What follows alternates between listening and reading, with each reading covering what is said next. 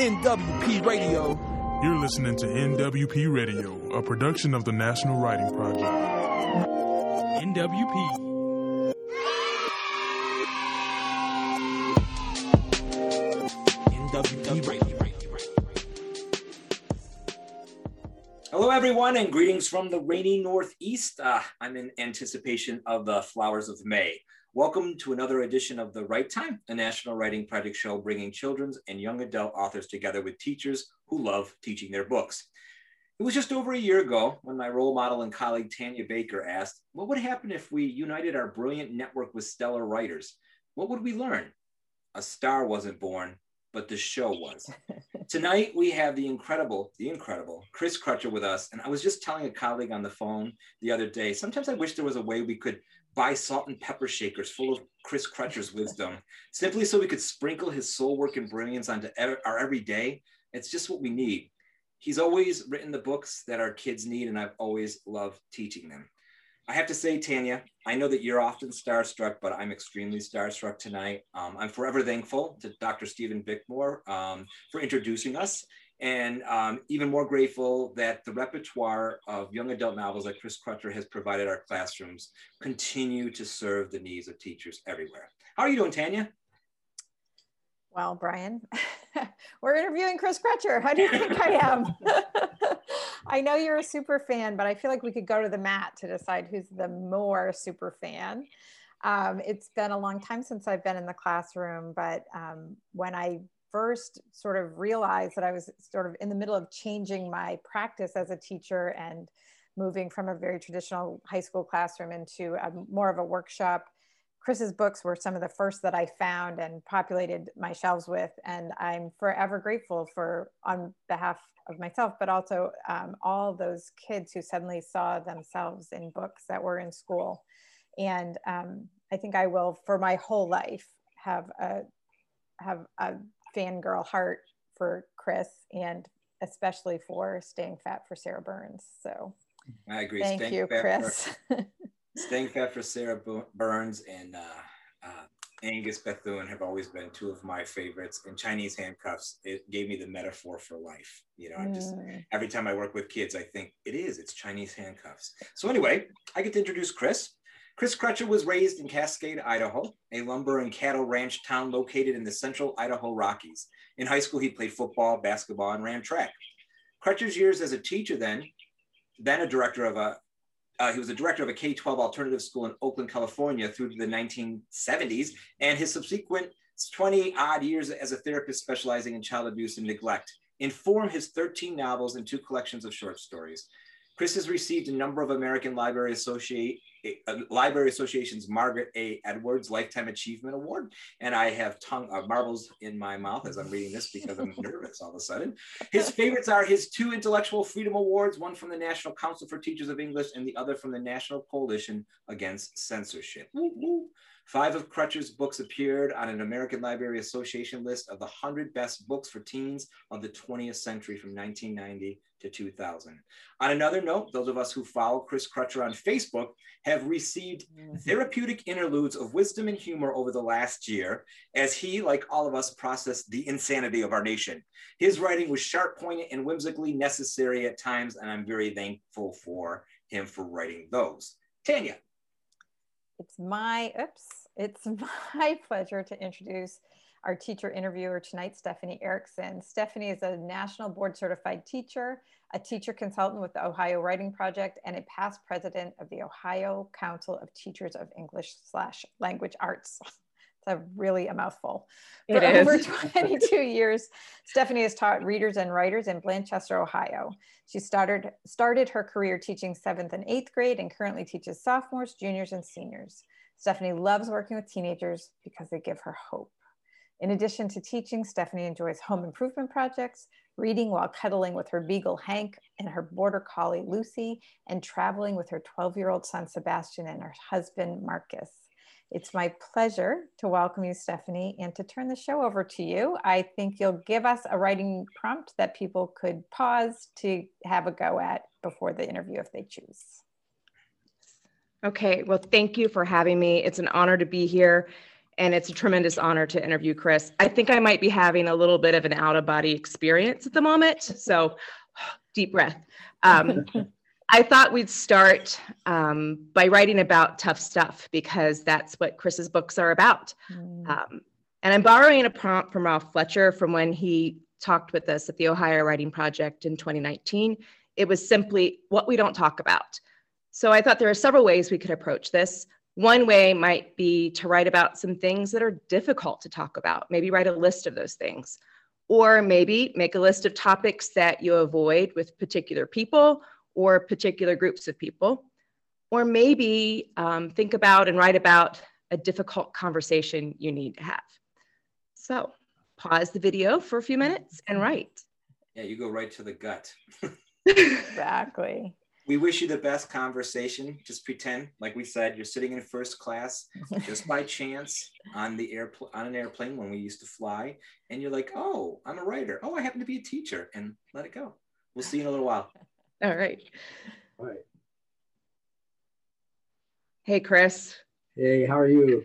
I'm good. I'm a little bit nervous. I have to tell Ralph that you used his prompt.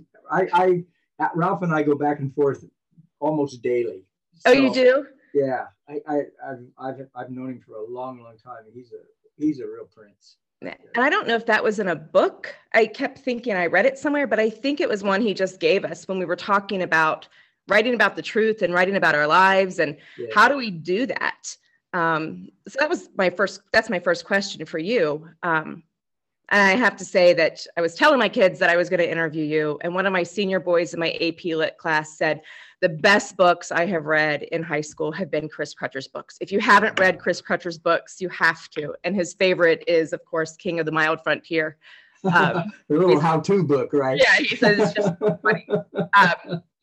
So thinking about truth-telling and writing about the tough stuff, your books confront so many of the issues that teens face. They confront issues that adults face. And I love in Loser's Bracket when Sharon, the librarian who's running the book club for kids, says to Annie Books, so you like books? Annie Boots, I called her Annie Books. So you like books? And Annie says, I do a lot. They tell the truth, at least the characters do. And that's a thread that runs through all of your books. And in our pre-chat there, you were talking about writing and kids writing and telling their secrets. It is so easy to say, just tell the truth in your writing, just write about your life and write honestly. And yet that's really, really scary and really hard to do. So what are your thoughts about telling the truth in our writing? And what advice do you have for writers and teachers for helping kids and us write? I love that. I love that starting place, because when I started working, well, even back when I worked in the alternative school down in Oakland through the 70s, every kid in the school had been thrown out of public school, and they all had stories. And I was totally out of my element in that time. I grew up in a logging town that was pretty white. And you don't, when you grow up in a situation in that kind of isolation, because it's not only just a logging town up in the mountains in Idaho. I didn't see television until I was in like the 5th grade. And I probably didn't see an African-American human being until I was 11 or 12 years old, but I heard the N-word every day. Mm. And you don't realize what you're growing up in until you get far enough away from it to take a look. And it was a pretty steep learning curve for me, because I'm a 60s guy. I was in the early 60s is my high school, and the late 60s is my college time. And that is, that's upheaval a lot like we're seeing right now. Mm-hmm. Martin Luther King Jr. was killed when I was a junior in high school. John Kennedy, President Kennedy, was killed when I was a senior in high school. So all of that, and Tommy Smith and John Carlos were raising their fists from the top of the Olympic podium in 1968 to protest the same things that we're protesting now. What that did to me is that, number one, it left me in huge embarrassment for just being behind the curve all the way around and not knowing how to approach it all. I mean, I knew what I thought was fair and what wasn't fair, but to turn that into any kind of action or any kind of conversation that you're going to have with anybody isn't always easy to do.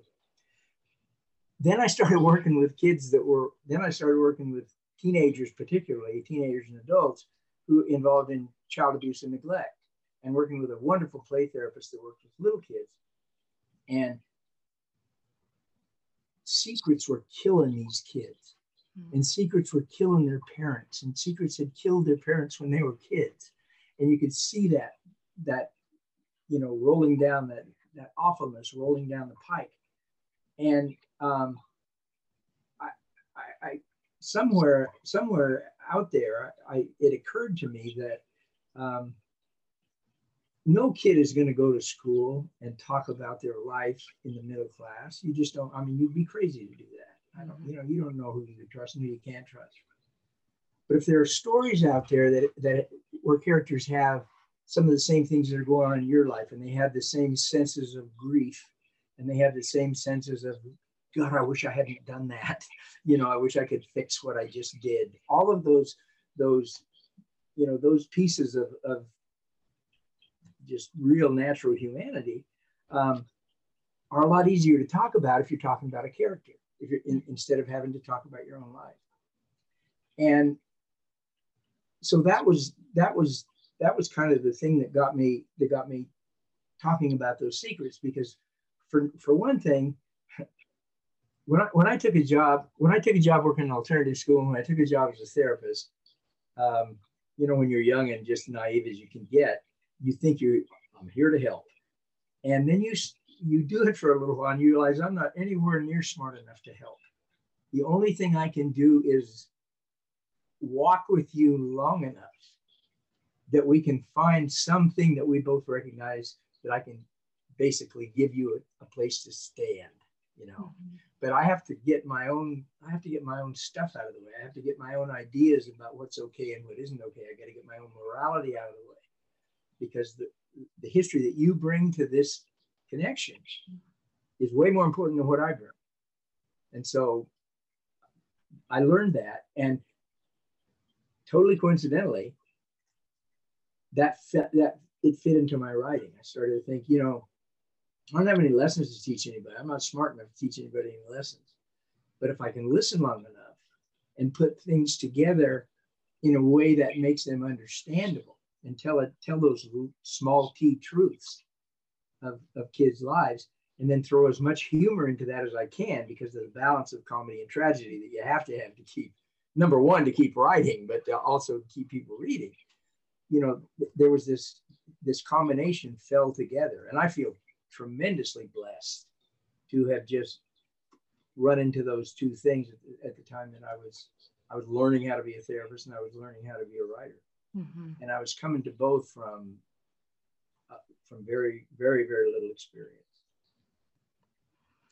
So one thing you just talked about that I've been thinking about in rereading your books is that common thread of humanity, and how when you said, you think about kids saying, I wish I hadn't done that. I'm also thinking about how revealing your characters are in their books for kids to make those connections. And you were also talking about growing up in some isolation and how that affected your perspectives in the world. I teach in a very rural area. And so another thing that your books do in characters revealing themselves and thinking about how you build your characters too, is that you often challenge preconceived notions. I think Mark Britton and Sarah Burns, once you get to know his story and we understand him, we're challenging what that outward persona is even on a character. And I think of TJ's dad in Whale Talk, challenging what he looks like versus who he truly is. So what place do you think that story has in challenging our biases as readers of texts and as writers when we're maybe developing characters or working through some of these things in our own lives in our writing? I think for readers, one of the things that I learned, I found most of my brother's old book reports early on in my high school career. And I was just reading that story today, and I became one of the all-time I think I was the first like serious recycler, and I was ADHD. I mean, I still am, and I came out thinking I was not very smart because it was really, really hard for me to concentrate. But what I discovered about that condition was, yeah, it's really hard to concentrate when you're not interested, but when you really are interested, you can lose yourself in it. And when I was a sophomore in high school, I had a really good English teacher, but she was absolutely married to old dead white authors, guys. And so they're no, you know, I'm sorry, but those guys don't speak the same language I do. But To Kill a Mockingbird came out. It came out in 60, I think, and I read it in 61. And I read Scout was like my friend. I mean, there was an intimacy that I felt reading Scout. And much later, when I sat down to start writing, I thought the reason that intimacy was available to me was because Harper Lee was willing to tell it all. Because in the whole thing with first person narrative is you don't just hear what I say out loud, you hear what I think. So the secrets are there. And so most readers, most anybody, when they find a book that they really like, that honesty is a magnet. It's like, here's a person. What it felt to me like was that here's a person that's willing to tell me everything. And it almost feels like, I will tell you, but I won't tell anyone else. And then you look on the back of the book and there's like 8 jillion copies sold. So you know she's cheating on you. But while you're reading the book, it's just you and her. And so when I started to write, I thought, okay, this scares me. What you said is so true. It's terrifying to try to tell your truth. One of the things that I realized that I would write the story, and I remember the first one, and I sent it in, and I thought, all of a sudden, people who don't know me or anything about me, I'm revealing what I think is important. And the first scary part is they're going to think it's stupid, you know, that it's not important at all. And you have, you know, why did you send this here? But the other, even then, the other part of that is, if you read very many of my books, you pretty much know me. I mean, it's all there because, you know, the important thing I think about a story like any of the stories that I've written, and there are a bunch of really great ones out there, other people have written, is that they're disturbing because they go against the stereotype. They go against that. They go against the easy, the easy answers that we tend to want. You know, we want our kids not to feel bad. We want our kids not to fail. We want a whole bunch of things that just aren't going to happen. And being disturbed by reading a book, I think, is a great thing. A book that doesn't disturb me unless it's just really funny. A book that doesn't disturb me is not a book I'm going to finish. I love to be challenged, and I love to have conversations about, you know, people who read my books and see something different.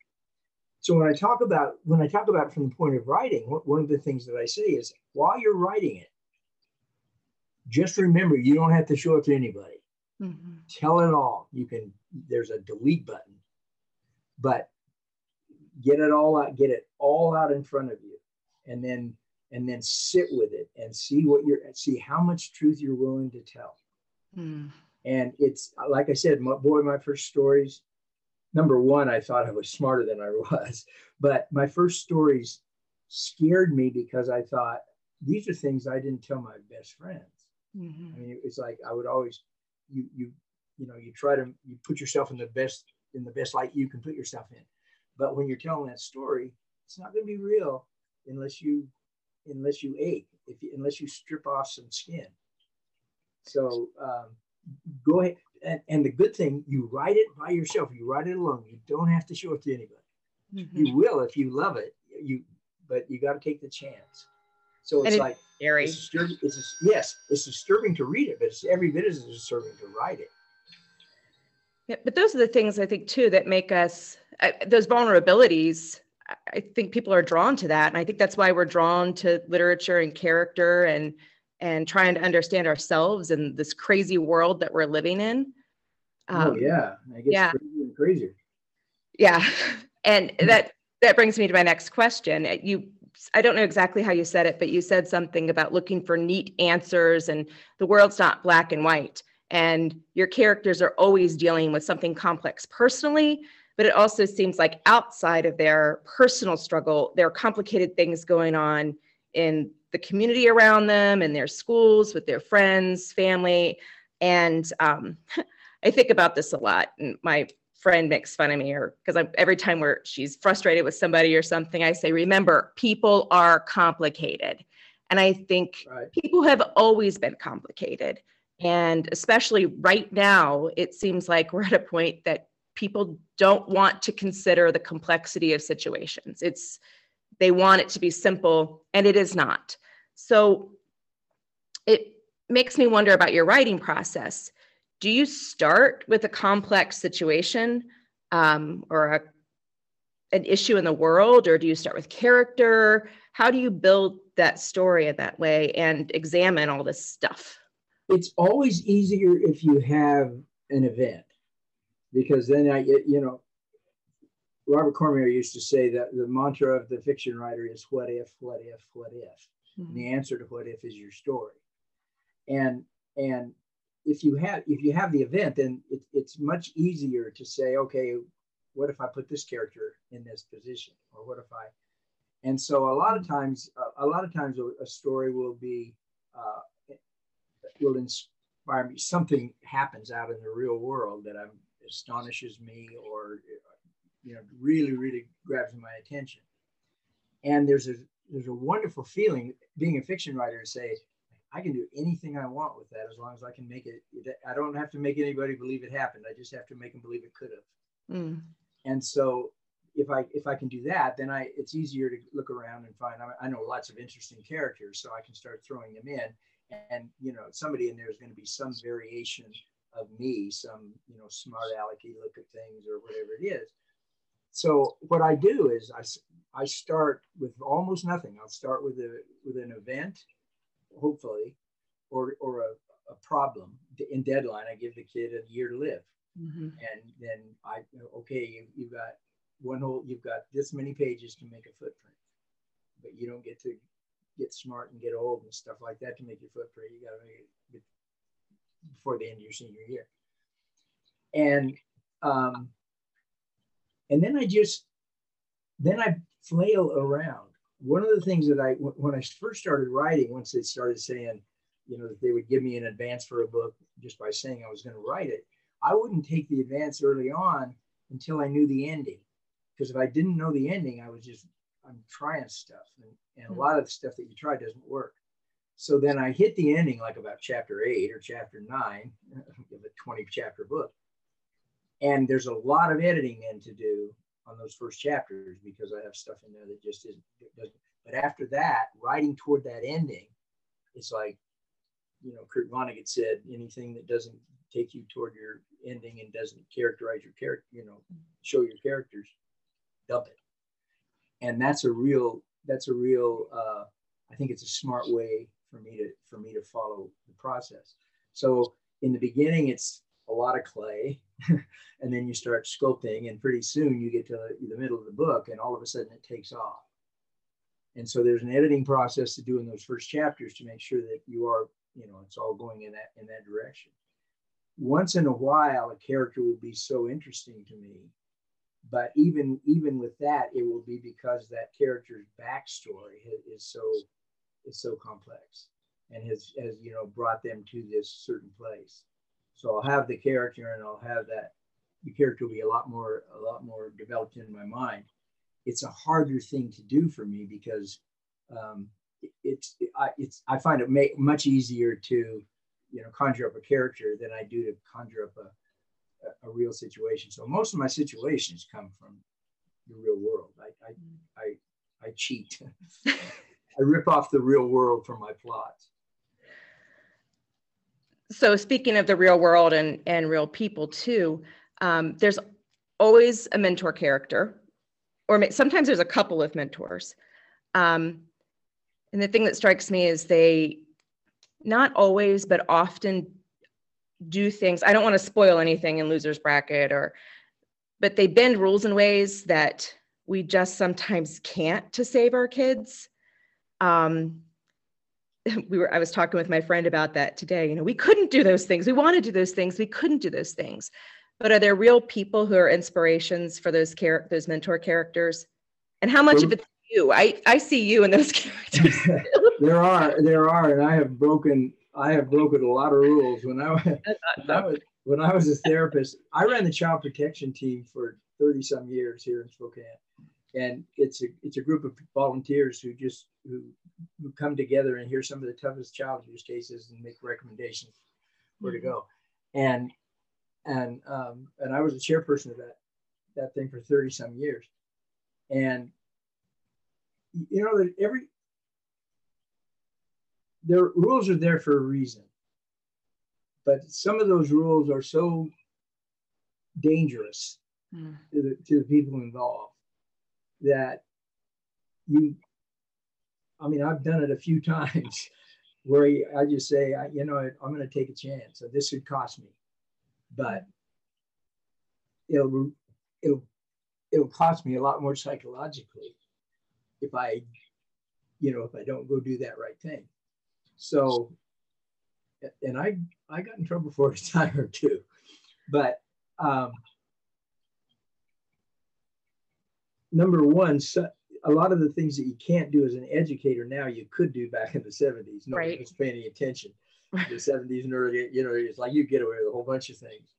You just stayed below radar, and that you couldn't get away with those things now. But there are times when you look at a situation and you just think, if I follow protocol here, I'm safe, but this kid is hanging out. I can't do that. And I really have had times. I've had times. I remember I used to do because I was a chairperson of the child protection team.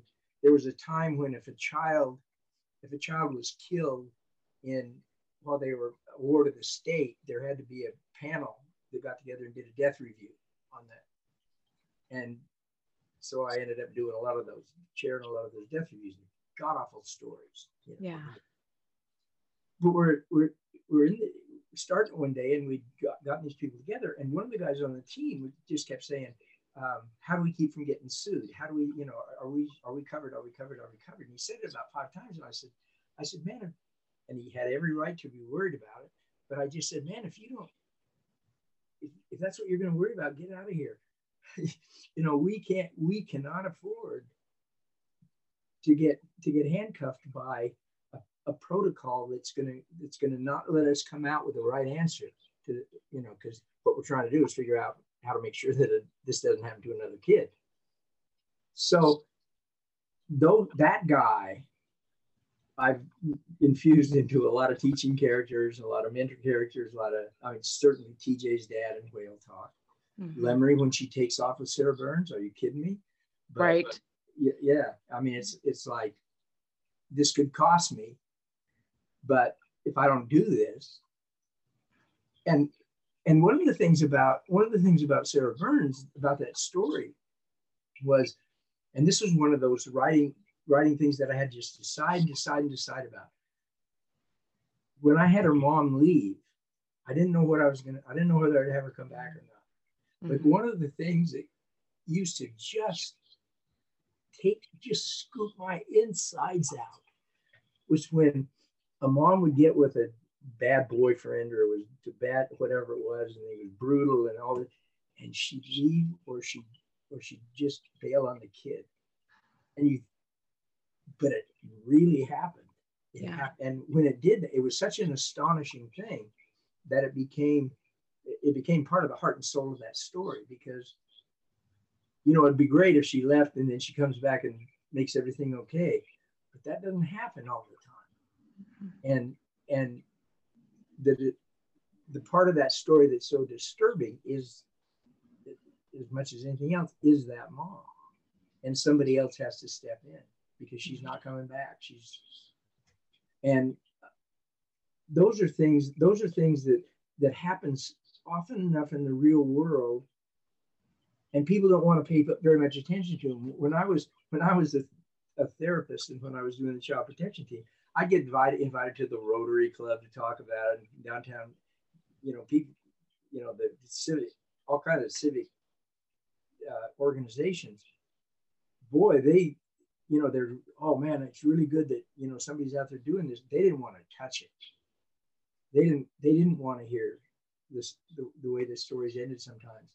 And I'm sitting there saying, if we don't know how to, if you don't know what this is, we're not going to fix it, because it's not going to get fixed by social workers. They're going to do their best.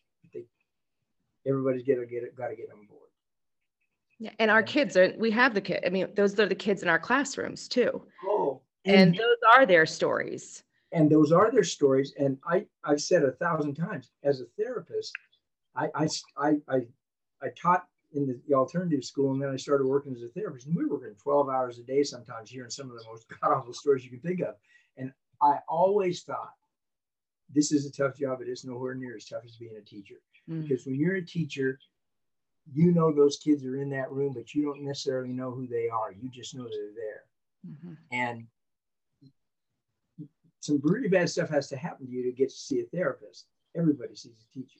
And the teacher is in this place saying, I need to make this place safe for everybody. And you still have to know what content when you leave. Yes. You leave my office, you don't have to know how to do long division. We can work on your problem, but we both know what we're working on. And there's, once there's a therapeutic connection, then we're on the same page. Teachers don't have that. And you're always entrusted with being able to do it, whether you know it or not. It is rice paper you walk on. And it's so important to constantly be thinking about how we offer them the opportunity to share their stories and share their voices with us.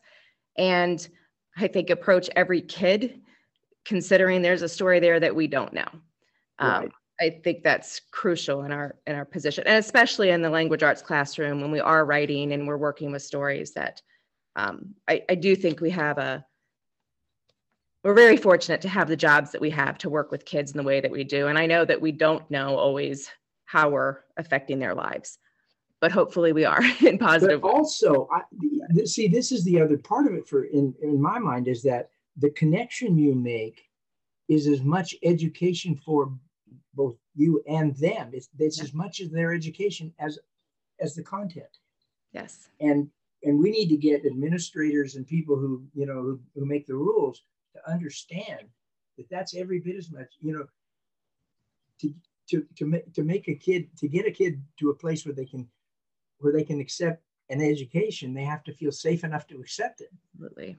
And there's a lot about an education that's disturbing. Yeah.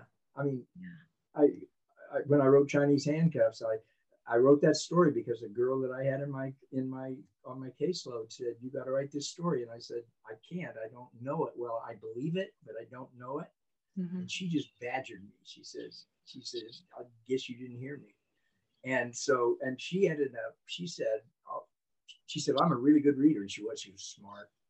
And she said, that makes me a good editor. I'll read it. And it took me twice as long to write Chinese Handcuffs because she read every chapter, because I said, you can't let me make a mistake here. I can't put this out and have it not be true. And I got hammered for it in a lot of places, but I got lauded for it in a lot of places.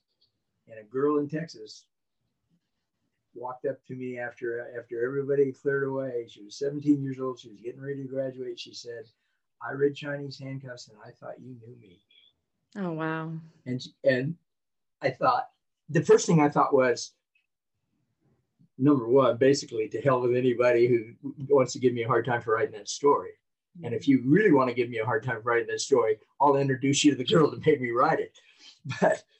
But what happened when she said it, and she said, she's standing in front of me. She's 17 years old. She's 3 months away from graduation. And she said, I've never told anybody this before. She wouldn't tell me her name because she knew I was a mandatory reporter.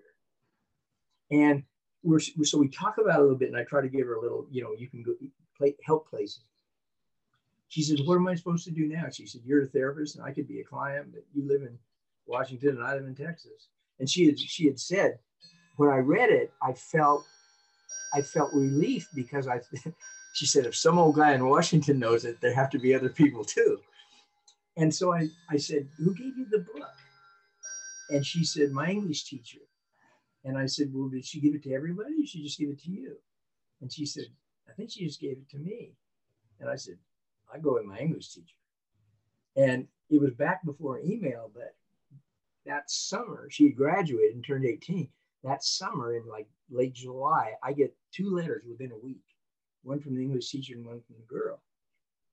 And she's 18, so she didn't have to worry about child protection services anymore. And they've gone for help.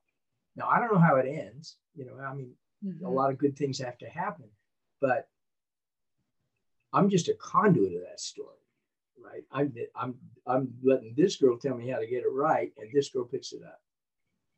And that English teacher knew to give that girl the book. I would bet anything on it. She knew exactly that great. Yeah. Because we know our kids. Because you know your kids better than anybody. Yeah. So I have one more question for you about YA Lit today. And in the chat we were having before we started recording, Tanya and Brian were talking about you and Laurie Halse Anderson, and I think of Walter Dean Myers as being really the beginning of the genre we know today as YA Lit. I graduated from high school in 1993. I think that's the year that Sarah Burns was published. So, but I didn't have these books when I was in middle school and high school. I'm so glad that I've had them for over 22 years for my kids. But when you think about this moment in America, what role, I guess I should ask, how has YA Lit evolved since you started writing? And what do you see as the role of YA Lit in this moment right now for our kids? It evolved when I started writing it. It was kind of the redheaded stepchild of real literature, and I mean, nobody knew where to even put it in a bookstore or a library, or it just would. And it started to gain. I think some heft. And Judy Blume had put some great stuff out there. Robert Cormier. And then Walter just elevated the whole thing, Walter Dean Myers. One of the things that I noticed when I was writing was that, like, every book I wrote got banned someplace, but it was always banned by the political or religious right. And it was basically people who believed that we needed to keep ideas out of kids' heads because they're going to poison their brains or something. And I was always a believer that you can't keep ideas out of kids' heads. The one safe place we all have is inside the brain. And then it got to the place I felt so lucky to hear some really good young adult writers saying, I read your books and it gave me permission to talk about some really hard stuff. And I thought that I mean, if that's a legacy that I really like. Then the political correctness started coming in, and this idea about who can write what, and use of language, and all those things started coming in from the left. And what the left needed, in my mind, needed to understand was that freedom of ideas, the First Amendment, the whole thing is a big deal. My dad used to tell me, my dad was a bomber pilot. I mean, he was, by the time I was the same age I was when I graduated from college, he had flown 35 missions over Germany in a B-17. He was a patriot. And he was a conservative patriot by his own standard. And he would have run a nail through his eye before he let a book get banned. He thought he fought a war for that. So that was I was hardwired for that. But the one thing he always said is, it's real easy to stand up for stuff you like. You got to stand up for stuff you hate, because these ideas, they are ideas. I mean, you don't have to stand up for hate speech, and you don't have to stand up. I mean, you can't yell fire in a crowded theater. but the truth and the people's ideas are their truths, and they need to be able to get out there. And there's recently been something that I thought was fairly scary, because editors started warning people about getting killed on Twitter because they created a character that they shouldn't know about. They shouldn't, they didn't get it right, or they shouldn't have been able to get it right. Maybe they did. And that bothers me, because all of a sudden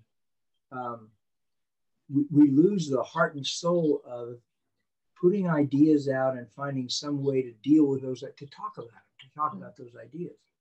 I mean, when I have a strong opinion, I think I'm right, but I'm not necessarily.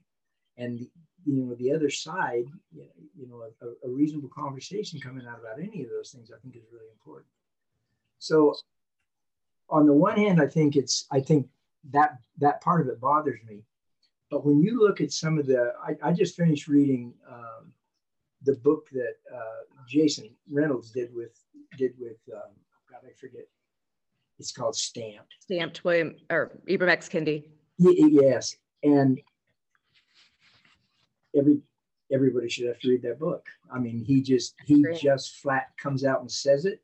He says it with humor. He says it with poignancy. You can't. It's almost unimpeachable. And I look at that and I think, there are a bunch of. I mean, I'm getting long in the tooth. There are a bunch of really, really good writers out there that understand how absolutely important those years of adolescence are. I mean, this is the first time where human beings step out and start practicing being an adult and deciding who they should be, who they should listen to and who they should be with and what they want to do and what their moral sense might be. And the more ideas you want to get as many ideas out there as you can so they can choose. And there's so much more available now, like than there was.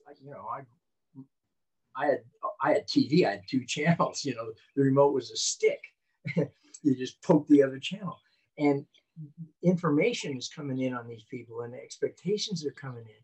And this pandemic, for crying out loud, these kids, they're stepping out. They as teenagers, they have experienced something that none of us have ever experienced. I'm going to be 75 years old. Nothing like this has ever happened. And I got it easy because I don't have to do anything with it. They're going out, having been isolated and having had to think about their friends and missing their friends and connections and what school and learning and ideas are all about, and being kind of sequestered from them. God, these kids can come out explosive. I mean, they can come out exploding. I went down to Stoneman Douglas not very long after the shooting down there and talked to those kids. And boy, those kids are ready. They are out there, and they're out there now. And so there's so much going on. And I think there are more people, more writers, and this is the kind of answer you get from an ADD person. There are more writers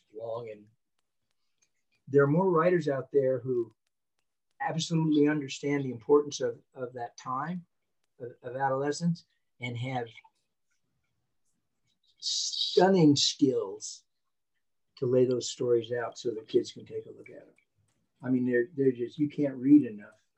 Yeah, Chris, we're back in. We said we were going to come back in at the end of the show, and it's hard to make this show end because it's been such a delight to listen to from the outside. But I actually pulled this book off my shelf, Contending with Gun Violence in the English Language Classroom, that was edited by Schaefer, Rumer, Voskuhl, and Bickmore.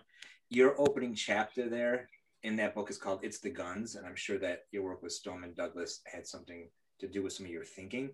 It is some of the sharpest, most poignant nonfiction writing. You read it and you're like, this is teachable. Like, this is something that every lawmaker should have to read because it's the guns, right? Yeah. And I was thinking about the connection between the two of you and how well suited you were for one another. And I was thinking, go to the English teacher. And when I first started out, I was an intern at a high school thinking about being an English teacher. And I walked up to the 3rd floor and I heard a gunshot. and a young woman had taken her life in the bathroom, and I'm the one who ran in to see what was going on, and I didn't know what was going on. But then I got the security guard, all that stuff. And, you know, it's one of those things that kind of triggers you for life. And I remember that a teacher that was at the school, she had the kids write, and they kept writing and editing, and they put together this little memory book of their friend who had taken her life. And I remember coming in one day and that teacher was gone. And I was like, where'd she go? And they're like, she's on leave for a while. Administration didn't think her reaction to the suicide was a good one. And it wasn't good for the school or the kids and the morale.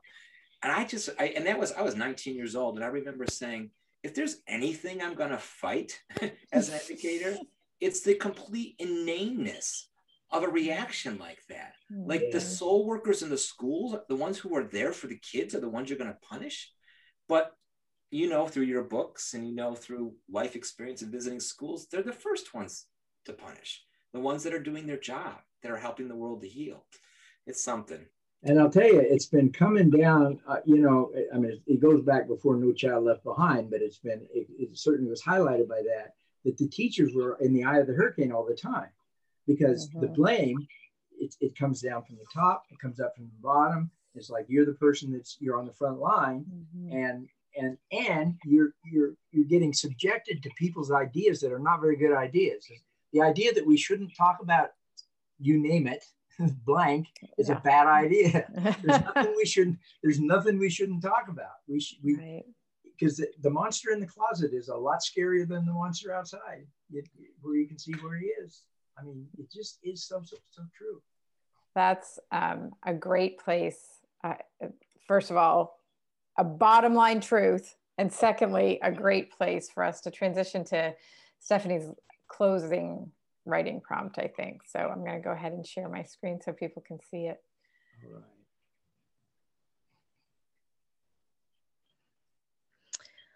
Okay, so I think it makes sense to end here. I mentioned Losers Bracket at the beginning, and there's a book club, and it's also a writing club in the book. And Sharon's a librarian who facilitates this club.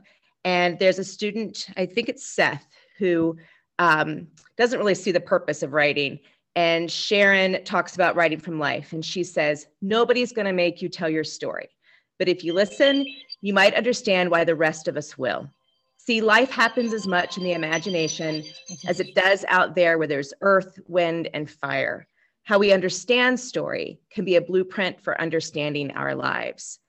So I think it makes sense to go back to our opening writing. And if you made a list or you started writing something, take something that's nonfiction and maybe try to turn it into fiction.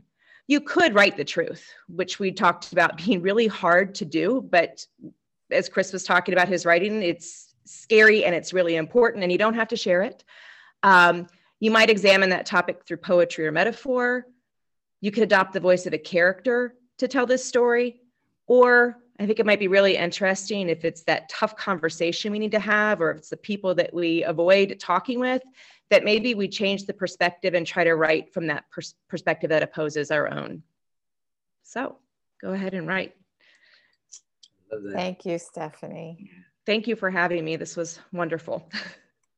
And thank you for having her. This was wonderful.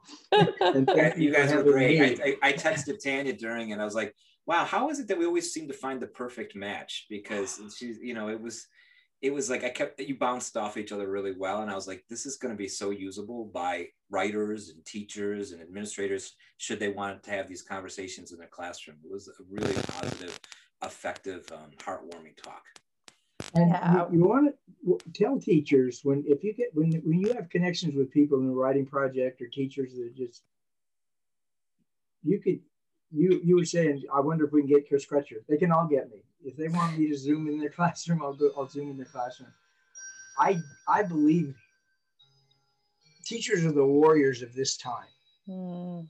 And, you know, if I can be, you know, the guy that brings the sandwiches, I'll bring the sandwiches. I think if you're gonna pay back, education is the place to pay back, in my mind. That's so lovely, and you said it while we're still recording, so there you have it. If you are inundated with teachers, I'll do it. It gives me great connection. We're so glad, Stephanie and Chris, that you were here today. This was a beautiful show. And it's always my job at the end to also say to the listening and viewing audience, we're also so glad that you're here and we want to see you again. So follow us on Twitter at National Writing Project or Instagram.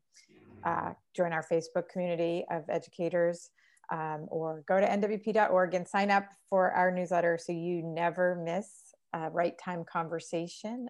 You wouldn't have wanted to miss this amazing talk between Stephanie and Chris. Thanks, everybody. Thank you. Thank You're you. listening to NWP Radio, a production of the National Writing Project. NWP. NWP Radio.